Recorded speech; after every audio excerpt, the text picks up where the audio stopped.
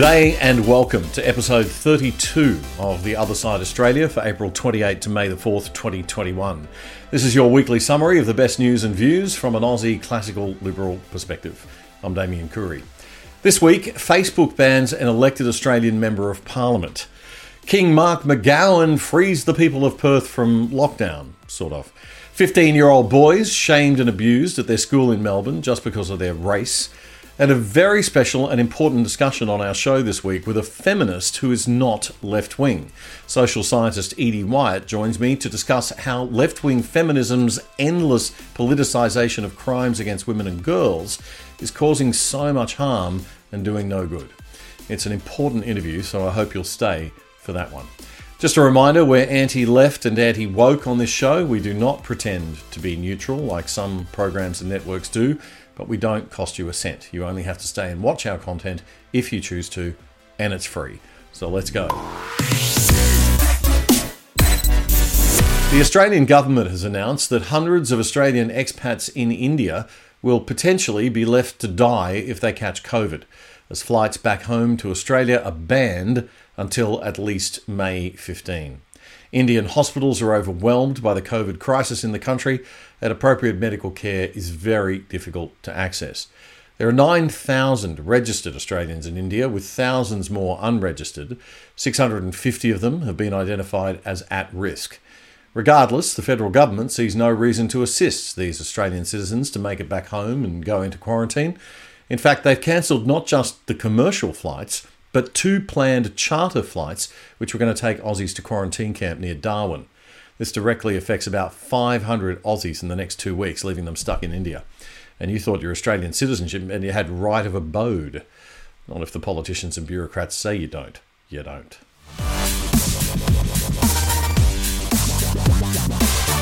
Craig Kelly MP, the federal member for the electorate of Hughes, a Conservative independent who quit the Liberal Party after being told not to continue to talk about potential treatments for COVID-19, has now been banned by the elected government of Facebook. Oh, wait, hang on. They're not... Oh, okay. They're not elected. Okay. So the good people of Facebook who've been appointed by our elected government to oversee what we can and cannot watch... Sorry, what? Oh, they're not appointed by the elected government. Okay, so right. The free market publishers, Facebook, have exercised their right as publishers to ban Craig Kelly. Sorry, what was that? They're not publishers. They're a platform. They have special exemption from laws relating to publishers because they're a platform. But if they're banning people because of the content they're posting, isn't that acting like a publisher? Oh, don't mention that. Okay, because we might also get... Oh, dear. Okay, got it. Craig Kelly, an independent member of Australia's federal parliament, has been rightly banned by the very good people at Facebook who only want what's best for us and know that we cannot be trusted to make up our own minds on critical issues. Facebook has exerted its power once again over our government and leaders because they care. They care about people's health. They know that free public discussion of issues doesn't allow the truth to eventually emerge in the light of day naturally, but that information must be curated to keep the wrong information, the bad information, out of the hands of bad people. They know what the bad information is, and they know who the bad people are, so we can all relax. We're in safe hands. So what has Craig Kelly actually said? Remember this from our show back in February? I would like to take my medical advice from someone who is knowledgeable in infectious diseases, is an epidemiologist. Well, that's right. Well, you should listen. One example in that many case, you should listen to Professor Robert Clancy. He's our most senior credentialed immunologist in this country. So that's who I believe we should be listening to. Look, and he has said, I'll quote exactly what he's wrote. You've already quoted it, Craig. Well, no, I haven't. He also said here, this is very important. He said, from uncertain beginnings, an impressive database has more recently been accumulated that strongly supports the use of hydroxychloroquine and or ivermectin. Their use in concert with the vaccine, so this is not an anti-vax position, their use in concert with the vaccines can no longer be denied. In fact, this is the only science-based opinion. Mm-hmm. All our hopes are riding on a vaccine. Yes. You need to be quiet. Well, if you don't want to listen to our most senior qualified immunologists, I am listening to them, and I think you need to start listening to our scientists and our doctors, Craig. Our scientist is our most senior qualified immunologist in this country, Okay, Professor Craig. Robert Clancy, and you are not listening to him. I'm sorry. No worries, Craig. You're in a position of responsibility, and I think you're failing in that And duty. I'll continue to speak the truth and tell the truth. It'd be nice if you started. If the That would be media want to great. Thank you. misrepresent my position, I'm going to come on and I'm going to defend it, because I will not have slander and smear and said against me when the facts are incorrect. Okay, Craig. The immunologist Robert Clancy is an emeritus professor from the University of Newcastle, Australia. That's the expert that Kelly was trying to explain to Tanya Plibersek was the main source for his comments. So ABC Radio Newcastle interviewed Professor Clancy this week, and he backed Mr. Kelly. On that issue, and there are many issues that Mr. Kelly has that I don't understand, but on that issue, my view is he's absolutely right, that there's overwhelming evidence that hydroxychloroquine works. The studies now are just under 20,000 patients, and these are not counting the country studies, because many countries are using these across the board. But the important thing is that it's used in very early disease. It's like treating any viral illness. As I understand it, Mr. Kelly has actually followed a lot of the literature, and I think he understands that, because when he says that hydroxychloroquine has a place in early treatment, I would think there are many people around the world, very, very senior people across the world, that would totally agree with that. And then I think his other drug is ivermectin, and that's a drug that came in a little later. And it missed the political turmoil that hydroxychloroquine got tied up with when Trump used it. And that's been gaining ground, and the recent data that's coming out for that it's really very persuasive, and many countries now are picking this up. And that was leading immunologist Professor Robert Clancy on ABC Radio in February, endorsing some of Craig Kelly's comments. That segment was from episode 22 of The Other Side Australia, if you'd like to check out the whole piece. Well, how good are those 3-day lockdowns, eh? Perth's just coming out of another one of them. Brizzy's had a couple. And Melbourne, oh, that was a good one. Not one infection outside of quarantine detected at any of them, of course. Oodles of pain and suffering caused in each lockdown. Businesses bankrupted, jobs lost, all for nothing. Also, the bureaucrats and politicians can protect their backsides. Never mind that even if there was a major health risk, we could still legitimately argue that this kind of deprivation of civil liberties might be immoral or even illegal. There isn't even a major health risk to justify considering it. Yet all the Labor premiers are doing it time and time again. And then we have to endure these grandstanding, vacuous peacocks of public office telling us how successful they've been, how great they are.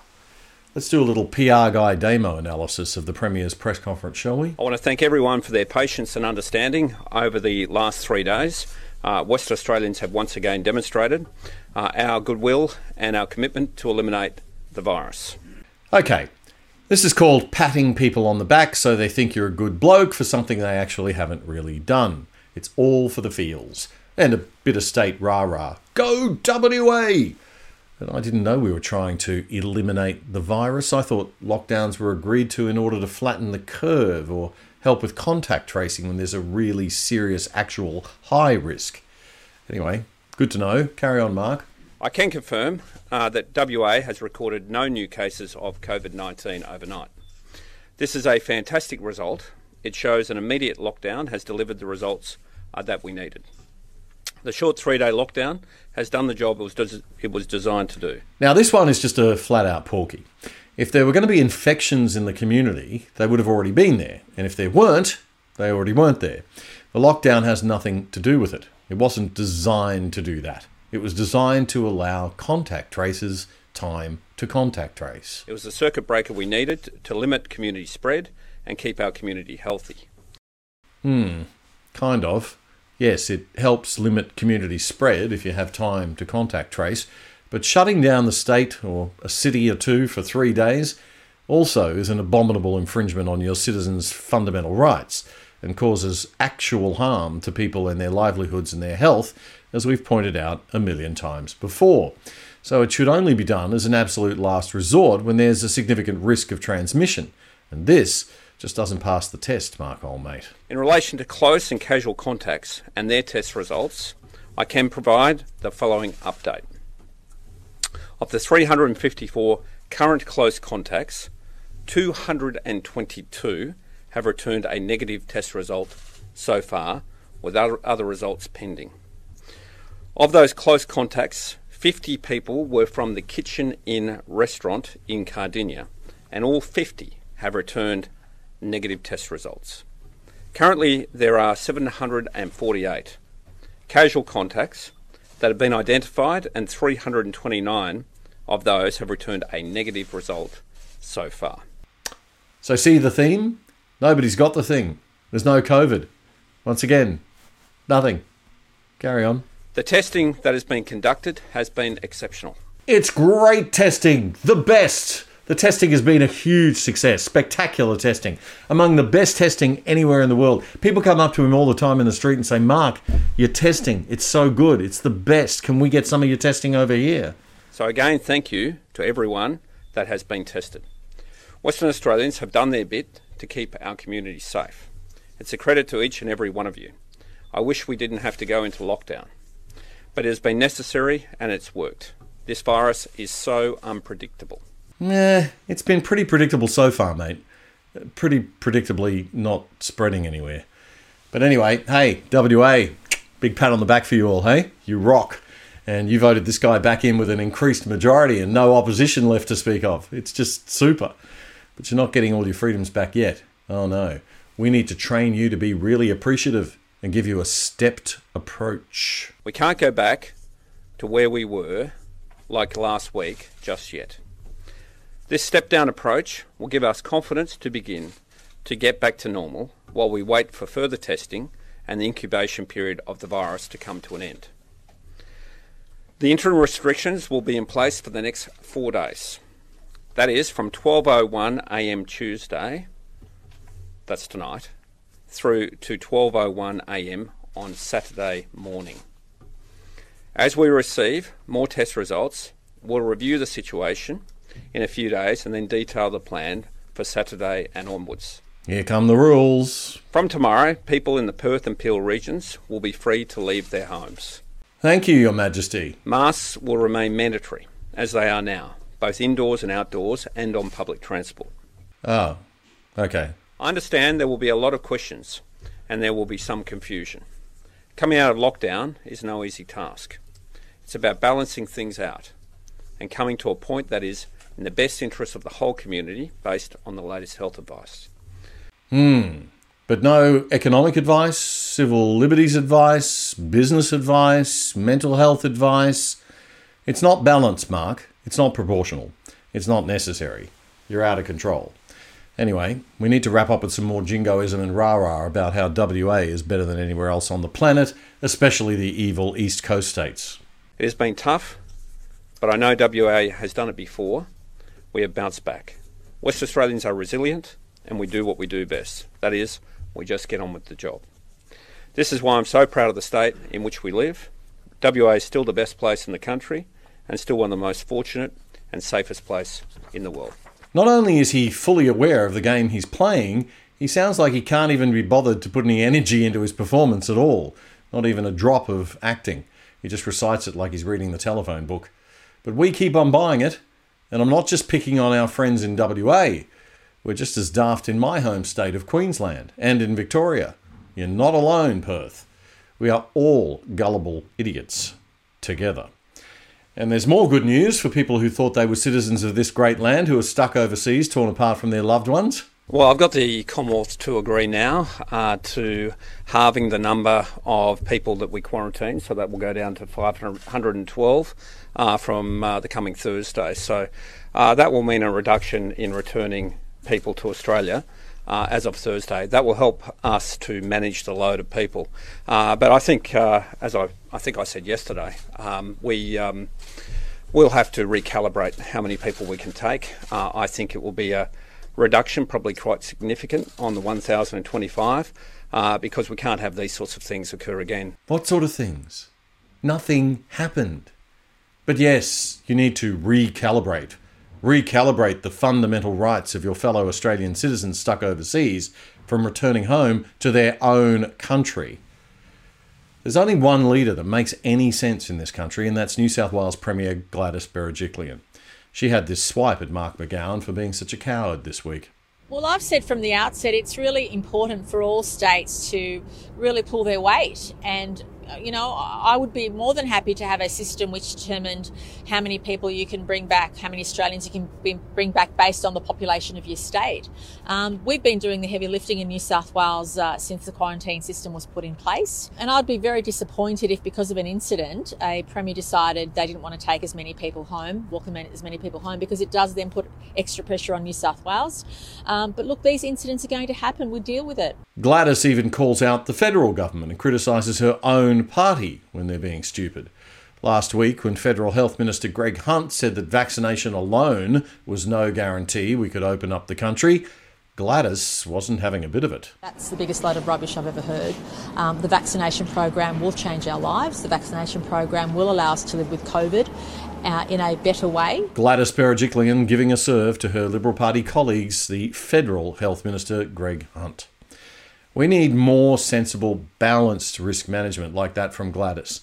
And we need to honour our moral obligation to all Australians to be allowed to leave and to return to their own country whenever they want to. This current state of affairs is an utter disgrace. Channel 7 Melbourne had this extraordinary story for us on Sunday night. An investigation's underway into why Year 11 boys were made to stand up in front of their class for being male, white and Christian. A youth worker's presentation to the school in Melbourne's southeast left students shocked and parents outraged. This is absolutely unbelievable and inexcusable. It's cultural Marxism being shoved down our kids' throats by people who have no place doing so. Here's a bit of the story from Channel 7's Georgia Comensoli. During a talk about privilege and pronouns given by a female council worker, male students were asked to stand up if they were white, male or Christian, and were told they were responsible for being privileged and oppressors. The talk was facilitated through the local council. The presentation is intended to help people understand diversity. It dumbfounds me. I'm very disappointed as to how this has occurred. Principal David Russell says the school is extremely disappointed that the presentation was supposed to support people from gender diverse backgrounds. I've asked for an urgent investigation to go into that matter, to understand exactly what was the course designed to do, as in how was it going to be executed. Are you following? Yep, that is the CEO of the council that authorised this talk and the principal of the school, both of them saying how outraged they are by it. Well, it's a bit late after it's happened, gentlemen. Why didn't the teacher in the room put a stop to it immediately when the boys were asked to come up the front? Or was there no teacher present? I'm sorry, Mr. Kingston Council CEO Tim Tamlin and Mr. Principal of Parkdale Secondary School David Russell. You both need to take responsibility for your own leadership failing and fix the system that allowed this disgraceful thing to fall through the cracks. But here's the thing.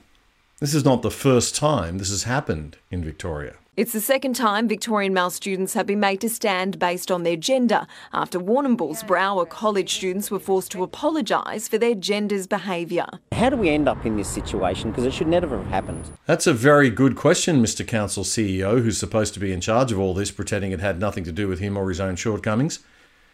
What were you thinking facilitating this if you didn't check whether the woman delivering it wasn't mentally deranged by gender politics? This is child abuse. We have irresponsible adults who are so dumb that they buy into identity gender politics, abusing our boys. It's not good enough. So who's responsible for all of this in the Victorian government? Guess. None other than the acting Premier himself, James Merlino, who also happens to be the Education Minister when he's not filling in for the world's worst Premier by being the world's second worst Premier. I repeat, this is child abuse. Seriously, all this identity politics crap that's destroying our culture and our society makes me angry enough. But this, when they start abusing kids, 15-year-old boys being told to feel sorry and ashamed for being a white, male or Christian, it's just become too much. Fix it, Mr. Molino. Put in place clear guidelines to all teachers that the public or private shaming of kids is not tolerated in Australia. And if they see a colleague or any invited speaker doing anything like this at another Victorian school, they're to immediately intervene and put a stop to it. It happened once on your watch at the Warrnambool School, now again at Parkdale. As the very witty Victorian Twitter identity Polybard says, imagine people so dumb they couldn't even learn from history that happened mere weeks ago. Spot on, mate. So, this happened in America this week. State investigators in Columbus, Ohio are probing the fatal police shooting of a black teenager in a confrontation caught on body camera video that appeared to show her holding a knife and lunging at two people. She came out with a knife. Find the defendant guilty. The incident happened Tuesday around the same time a Minneapolis jury convicted a white former police officer of murdering George Floyd last year by kneeling on his neck. Her shooting triggered immediate protests in Columbus, Ohio's biggest city and the state capital. That was in the state of Ohio. I'm going to let young American commentator Joel Patrick explain what happened next. He posted this very good commentary online this week. Immediately, I began searching for more news articles, and I found this one by NPR. Columbus police shoot and kill black teenage girl. And this one from ABC News. 16-year-old girl fatally shot by police in Ohio. And this one from the Washington Post. Ohio police fatally shoot black teenage girl. The only people that were remotely honest in their take on this story was CNN, surprisingly, with this article. Ohio police officer shot and killed a black teenage girl holding a knife. The police did not just show up and kill a little girl because she was black. They showed up and observed a young lady fighting with two other young ladies, rushing towards one of them with a knife. When that girl fell, she turned and rushed toward another girl who was pinned up against a car, and the police shot her when she was mid-swing with a knife. Despite the media and her own family members' lies, there is body camera footage to confirm all of this. Watch what her aunt had to say. You know what they did? She didn't have no knife or nothing in her hand. Tell the truth. They came up to this 15-year-old girl, shot her 4 times. Tell the truth. The knife was on the ground. Shot her 4 times. Okay? Yeah, she had a knife in her hand. No weapon in her hand. 15. They killing black folks. They don't care. They don't care. Here's a screen grab from the body camera footage. Clearly, the knife is still in her hand. There's no such thing as a good shoot, but there is such a thing as a justifiable use of force. If you believe Black Lives Matter, then you will agree that the 2 other black girls that she would have stabbed lives mattered as much as Micaiah's, and the police officer saved 2 lives by taking Micaiah's. I would like to point out that last year, 1,500 people died from stab wounds inflicted by knives. And for the person who asked, why couldn't they have used a taser? Well, there's a police officer in Nashville, Tennessee, that was shot after tasing a woman who, while she was being tased, reached into the center console and pulled a firearm and shot the police officer 3 times. Of course, this incident sparked outrage, and people are already marching in the streets in Columbus. This is why we have such a hard time getting behind any activist movement in today's day and age, because people will pick the wrong people to advocate for. If you are against violence against young black girls, then maybe it's time to stand up against the gang violence that kills young black girls. You are probably not familiar with Jaslyn Adams. Jaslyn Adams was a 7-year-old girl who was shot and killed in a drive-by shooting at a McDonald's. 7 years old. Now, she's not going to get any marches or mass protests because she was killed by another African American. If I've said it once, I've said it 1,000 times. Nearly 9,000 African Americans are killed every year by other African Americans, and none of them get marches or riots or special interest groups raising money for them. When someone is killed, it's a tragedy because someone was killed. Their skin color is irrelevant. That's American online commentator Joel Patrick with the other side of that story for us. The Daily Wire's excellent commentator Michael Knowles also had some of the best analysis on this case during the week. Cop pulls out his gun. You got the footage right there. This girl, Ma'Khia Bryant, is wielding a giant knife, wraps it around on the side, is about to plunge it down into this other girl, is inches away from it, and then the cop rightly shoots the attacker. That is the only thing that he could do while still doing his job and pursuing justice. A just society would give this cop a medal. A just society would give this cop an award. He saved a girl's life and shot a knife-wielding attacker. Our society is going to try to destroy him, is going to try to put him in prison, is going to try to ruin his family, is going to call him a racist because he shot one black girl to save another black girl who was about to be stabbed by the first black girl. But that makes him a racist somehow. That's what's going to happen here. Some people want to say, look, can't we just all get along? Can't we just have it both ways? Look, maybe he shouldn't have done that, but, look, I guess the girl had a knife, but, maybe he shouldn't. It's just a really sad thing. It's a tragedy. We'll get to the tragedy in a second because we have to get through some of the stupid questions surrounding this first. I kid you not. There is the suggestion on the left that the officer should have not shot the victim, or shot the perpetrator rather, shot to kill. He should have just shot her in the ankle or something. Shot her in the wrist. Shot the gun right out of her hand. This was a question posed to the police chief yesterday. There was a threat going on, a deadly force threat that was going on, so the officer is trained to shoot center mass, the largest part of a body that is available to them. When you try to start shooting legs or arms, rounds miss, and then they continue on, and there are people behind that could be in danger that are not committing anything. So we try and minimize any danger to anyone else if we have to use our firearm. Why couldn't he just shot her in the leg? One, she's moving like crazy. Two, actually, I'm sorry, the first consideration here is she's got a knife inches from this girl's body. She's got a knife coming down very quickly on this girl's body, so shooting her in the leg, probably not a smart idea, even if it did work. Second, leg, very, very small area, moving very rapidly. You've got lots of people around. You don't need bullets spraying everywhere. When you pull out a weapon and you shoot that weapon at somebody, you are shooting to kill that person. That's just the way it works. That's what guns do. That's what guns are for. And by the way, cops have guns for a reason. Cops have guns to stop bad guys from doing bad things. In our very degraded culture, race-obsessed culture, cynical culture, it's an act of racism. And I'm not saying it's just some kook nut idiot on the internet.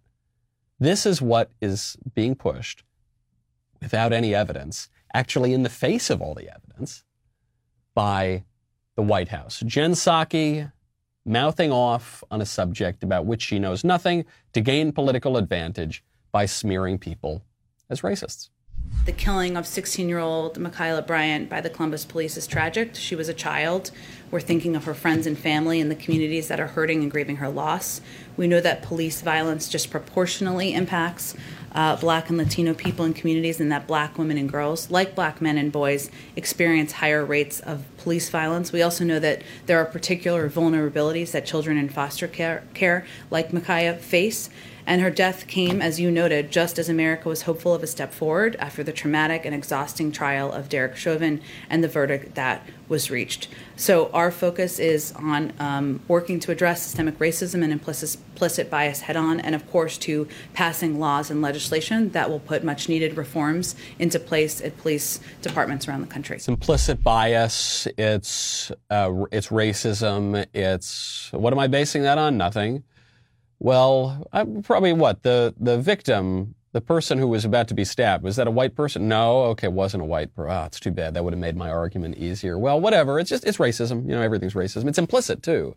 So if the fact that I can't point to it proves how, super duper implicit and racist it is. We really live in upside-down world in Western culture these days, don't we? That's Michael Knowles from the Daily Wire there, bringing some sanity back for us. Have you noticed, Matt Wong, that when you watch the news, nobody smiles anymore? First of all, you use my last name out of me, but second of all, you're supposed to be serious. It's news. Is it news? Is it news? Watch the People's Project 7:30 p.m. Fridays on Discernible, YouTube, Instagram and Facebook. China's Belt and Road Initiative, the global plan for world domination by the communists in Beijing, was dealt a small blow from Australia this week as Foreign Affairs Minister Maurice Payne tore up secret deals that the Victorian state government of Dan Andrews had done with China behind the federal government's back and without its approval. The Belt and Road Initiative is China's master plan, in which they will pay or lend money to build infrastructure projects all over the world for countries that will connect them to China and enable China's control of those major trade lines. Some critics say that the Belt and Road Initiative is also about making small, poor countries forever financially in debt to China. That a state government can think it has the right to do deals with foreign powers hostile to Australia is outrageous, and the Morrison government has, thankfully, slapped Dan Andrews back into place. The risks associated with state pollies and petty bureaucrats overreaching their authority was made very clear by the Outsiders show on Sky News Australia last year, when host Rowan Dean asked US Defence Secretary Mike Pompeo how he felt about the deals. Rowan Dean was claiming a moral victory for his show this week, and rightly so, I reckon. I had an exclusive interview here on Outsiders with Donald Trump's Secretary of State, Mike Pompeo, in which I did what no other Australian had done. I specifically raised the issue of Victoria signing up to the Belt and Road Initiative with the most powerful man in the Western Alliance. At that point, it was clear that Secretary Pompeo was unaware of the deal.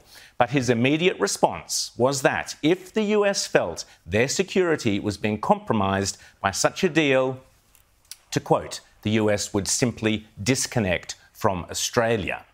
Communications infrastructure, any risk to the national security elements of what we need to do with our Five Eyes partners, we're going to protect and preserve the security of those institutions to the extent they have an adverse impact on our ability to protect telecommunications from our private citizens or security networks for our defense and intelligence communities.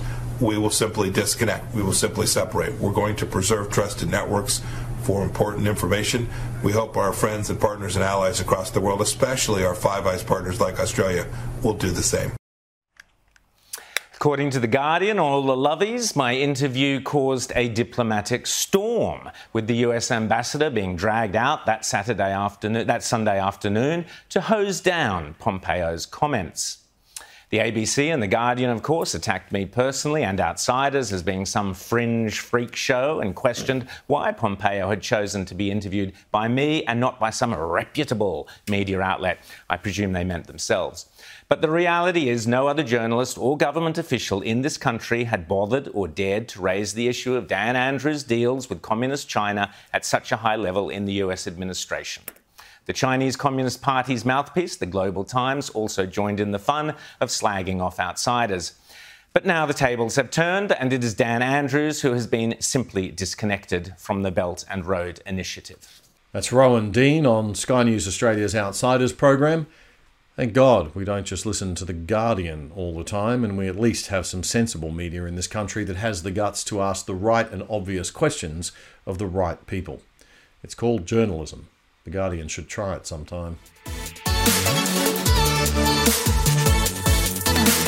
I mentioned in last week's show that ScoMo needed to find his mojo and that there were some encouraging signs the government was starting to take back control of the national agenda from the loony left and its obsession with gender, race and sexuality issues.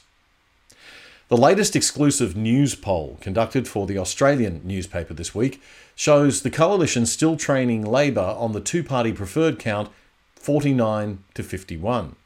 But the Liberals and Nationals have had their second consecutive improvement, and there's been a rebound in approval ratings for the Prime Minister, up from 52 to 56% approval.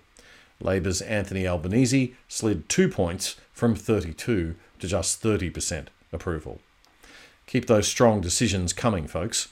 You might also want to rein in the Labor's premiers next. Oh, and get the Aussies back home that want to come home. Well, as you've no doubt heard, 27-year-old Kelly Wilkinson's body was found in the rear of a Gold Coast house on Tuesday morning, badly burned. Her estranged husband has been charged with her murder, and this horrific killing comes less than 18 months after the murders of Hannah Clark and her 3 children, which shocked Brisbane to its core back in February last year. Hannah and her children, aged 6, 4 and 3, were ambushed by her estranged husband, Rowan Baxter, in their car on the morning school run when he doused them in petrol and set them alight in the upmarket Brisbane suburb of Camp Hill. In both cases, that state's system of restraining orders failed. The alleged killer in the latest incident was given bail a week earlier from a watch house and was due to face court on 4 serious matters this week.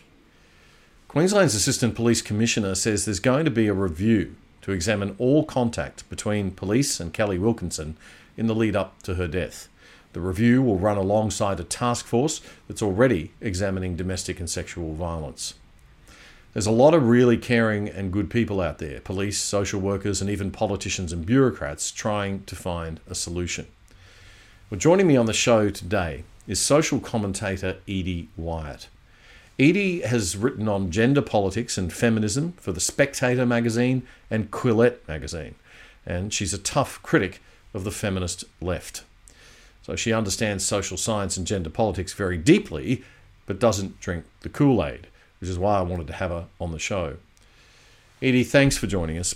Before we get into the discussion about the way in which modern left-wing feminism uses these social issues for political gain, we do have a real problem here. From July to January, 7 months, there have been more than 16,000 DVO applications made in the state of Queensland, 73% on behalf of women, 27% for men.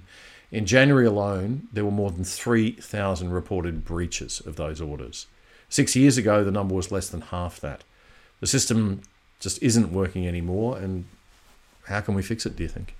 What I think we need to do is look seriously at the needs of families and women and young people, children, and we need to prioritise the vulnerable in that situation rather than keep putting these things in grand theories. You know, probably the coronavirus has had some effect. Probably there's other factors in terms of family breakdown, but we need to stop making those kind of jumps and start looking at the data and the services that women need in terms of domestic violence shelters, and we need to talk to those people who are on the ground. I find these tragedies horrific, and I think we need to be focused on, and I think the police are, and certainly politicians seem to be. But are you concerned by what we see from the feminist left on this stuff? The problem they always pose is masculinity and femininity. And the problem is always broken masculinity. And if we just re-engineer masculinity, then somehow we're going to come to a place where men are like women, and they won't be killing people. And it's very simplistic, and it's not backed by any science. And it's boring, frankly, and it's unhelpful. It's especially unhelpful for women, and it's unhelpful for girls. And that's what feminism is. It's supposed to be the advocacy for women and girls. And it's not helping anybody. You've spent a lot of time in academia and going through the social sciences. How do apparently intelligent people, get swept up in this very simplistic worldview and this critical gender theory, critical Marxism sort of lens, do you think? And they can't seem to get out of it. Why are they stuck in it? We could say that they believe it because they're not intelligent enough, but I don't think that's true.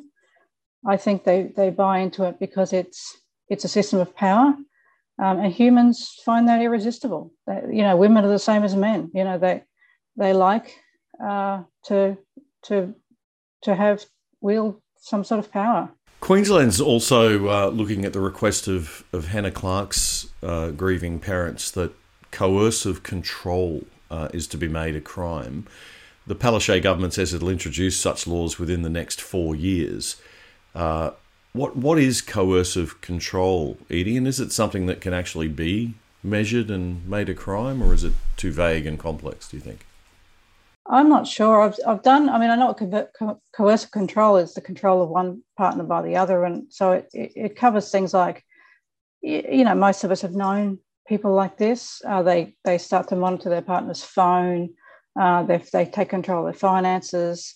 They basically make them a slave in their own home. What that would look like, I've got no idea. I know that Scotland has these measures, and I've tried to investigate that, but the only thing that I can, and it's only mostly left-wing media which are talking about it, the only thing that I've read is that some of the things that we are worried about haven't happened, but that's what they always say. I'm always concerned as I've moved towards the right, to a more classic liberal position. I've become more concerned with government control. And I think the Clark family, they're in favour of this legislation. Obviously, the situation that happened with Hannah, was only streets from my house. It's a situation none of us want to hear. Want to hear again but it is happening again. But I don't think they would be against rigorous debate. And we need to separate, our feelings about these things from the practicality of the legislation, whether it would help these women. I want them helped. We all go over these situations in our head and think, how could it have been different? How could we have prevented this? How, as a society, have we born these people that would do such a thing? And how have we not been able to protect these women and these children from this situation?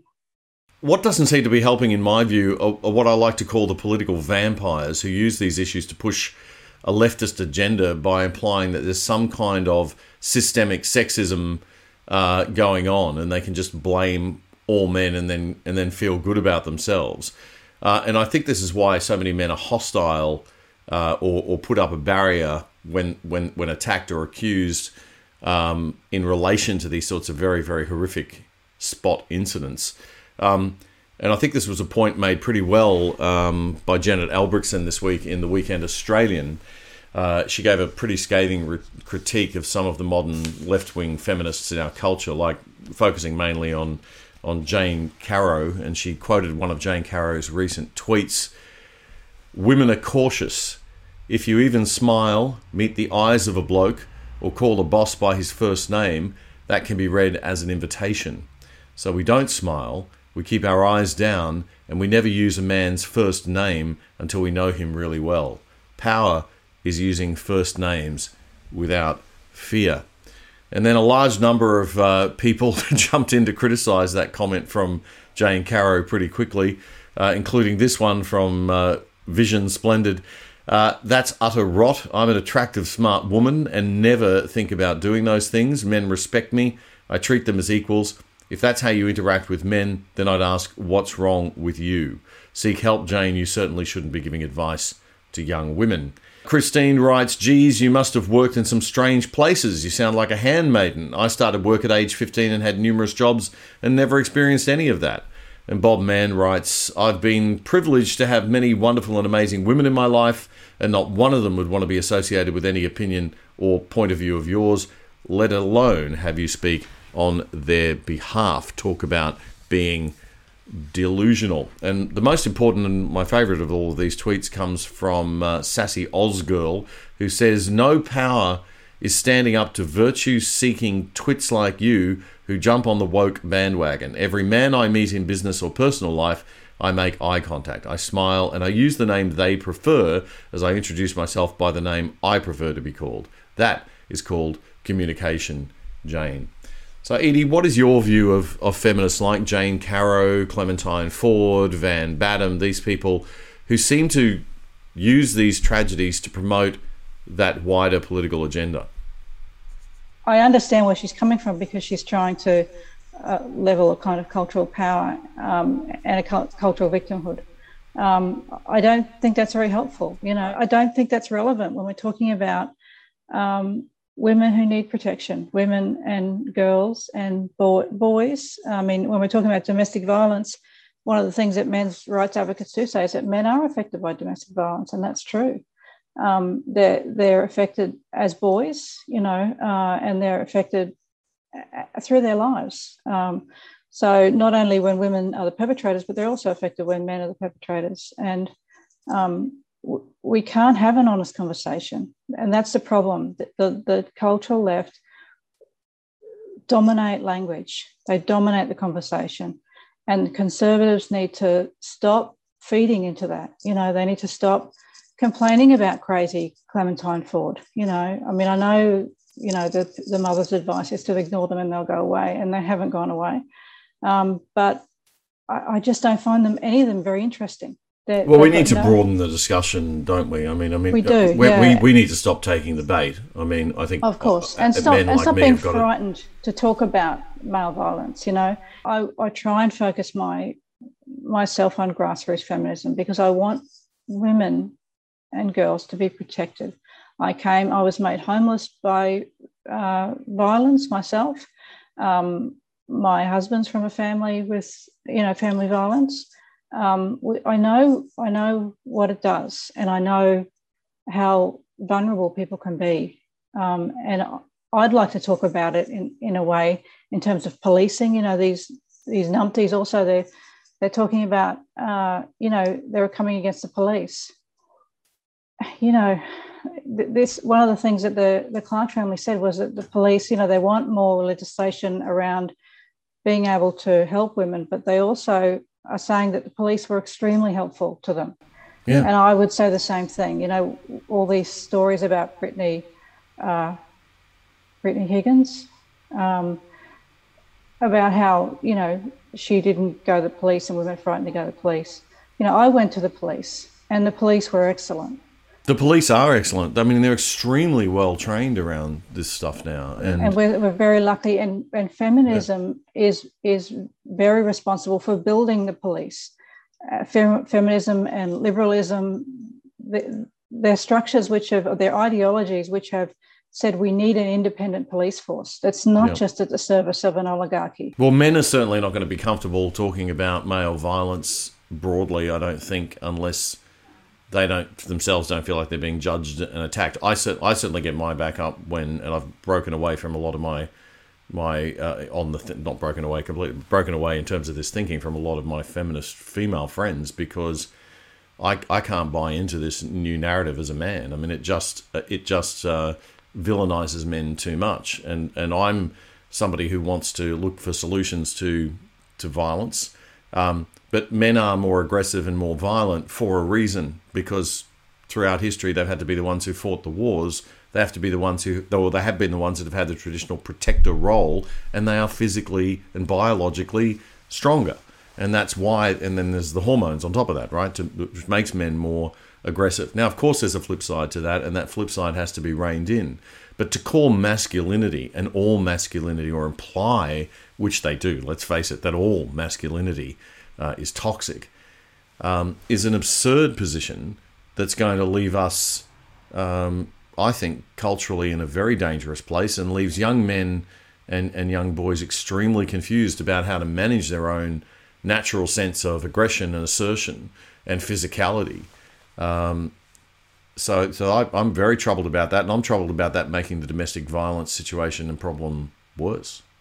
Yeah, I mean, I think that's a legitimate concern. I'm all for teaching young men respect and what it means to have consent. But I'm also for, if we're going to talk about coercive control, maybe teaching young girls, instead of all this gender nonsense, some of the risks of being a heterosexual girl, for instance. And one of the things that is a risk is to fall into a controlling relationship that can be deadly for girls and women. I mean, men can fall into them too, but, you know, as a feminist, I'm always concentrating on girls. I've got girls myself. Let's talk to young girls about some of the signs that they can avoid in early flags that they can try and avoid.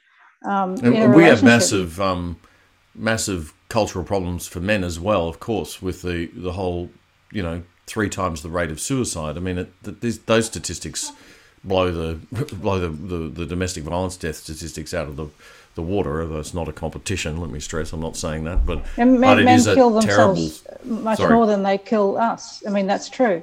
Yeah.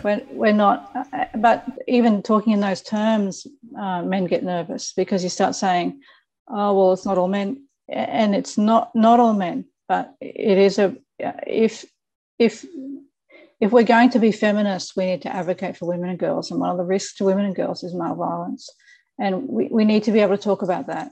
And the cultural left are doing nothing to help us do that, because all they want is more money for themselves. They talk about the wage gap, because that's all they're allowed to talk about, right? That they've got in the intersectional world, they're only allowed to talk about women's wages and culture. Pretty much, that's all. They can't talk about the violence the Indigenous girls are suffering, and girls and women. They can't even listen to Indigenous women who are trying to take leadership in their community. They can't even talk to the matriarchs of the Indigenous community who are trying to advocate for themselves, because it's against critical race theory ideology. So yeah.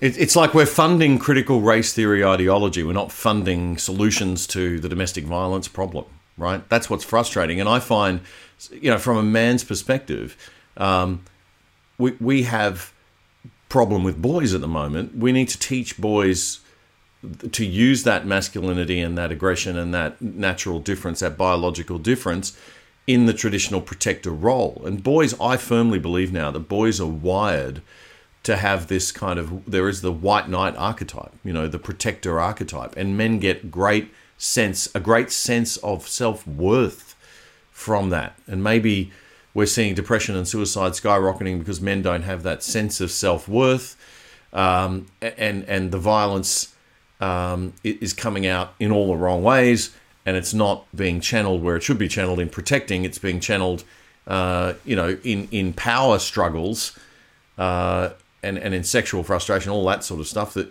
you know, it's complicated. And we need to be able to have these conversations without this sort of critical Marxist theory overlay, Yeah, that's right. And we find that, you know, pornography is a huge problem, and they're disconnecting from women. They're disconnecting from their own sense of self. We need to allow diversity, and I'm a big fan of that. A lot of women, you know, as soon as you start talking about, you know, chivalry and male protection, they start to back up. But, you know, men need to find their own way, and also accept that some men are quite feminine. Totally.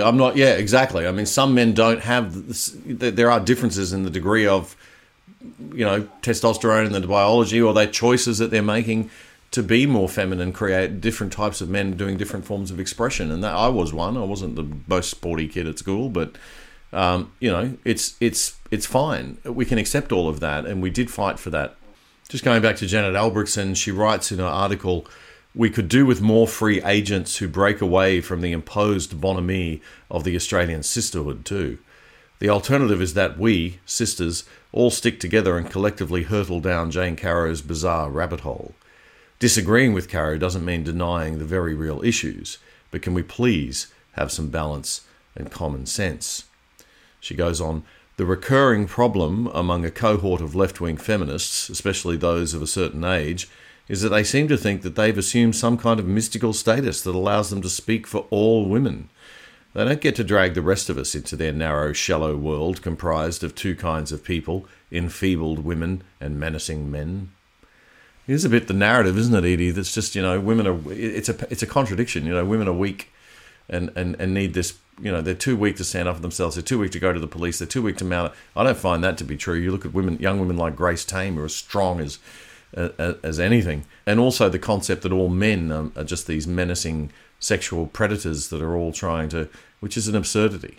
And this is not to say that we don't have sexual predators out there, that we don't have men who behave badly, and we don't have women who are psychologically weak or who are behaving badly and highly manipulative. So, you know, the issues are real, but this sort of blanket, you know, narrative, simplistic narrative that these feminists want to put, these modern third wave, fourth wave feminists want to put these things into is pretty troubling. Well, you know, I always say when I'm discussing with them politely, of course, on Twitter, he said, you know, for people that don't like patriarchy, you sure do want a daddy pretty badly. You know, they always want the state to be their daddy. They don't barely open their mouths without asking for the state to do something about something, you know. And I'm not saying the solutions aren't in the state, but the systems that we've set up in terms of policing and domestic violence prevention, those kind of grassroots solutions are really what I would want to focus on, and that what those exact women are putting at risk. Edie, you're a fascinating person. I love talking to you, and I'd love to have you back on the show again sometime. Thanks for the opportunity.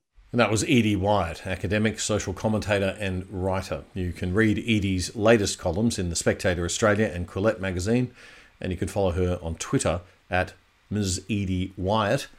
And by the way, if you're not following the show on Twitter, please do so. And my Twitter handle, which is at DCoory, DCOORY.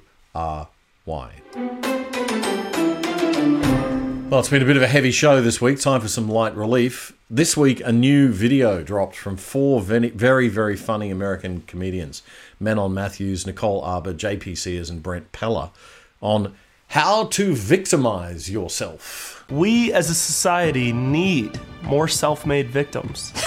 And you can be more of a victim than you ever thought possible. You just have to believe. We're here to help. Just listen. To victimize yourself, find someone else to blame for how you make yourself feel. Tell them why it's their fault. Everything about you and your life is their fault, and they need to know that. Your feelings are their fault because they're yours. They might have trouble understanding why it's their fault. Typical abuser. That's of course because they don't care about you. If they cared, they would already know what they did to you in your mind. How could they?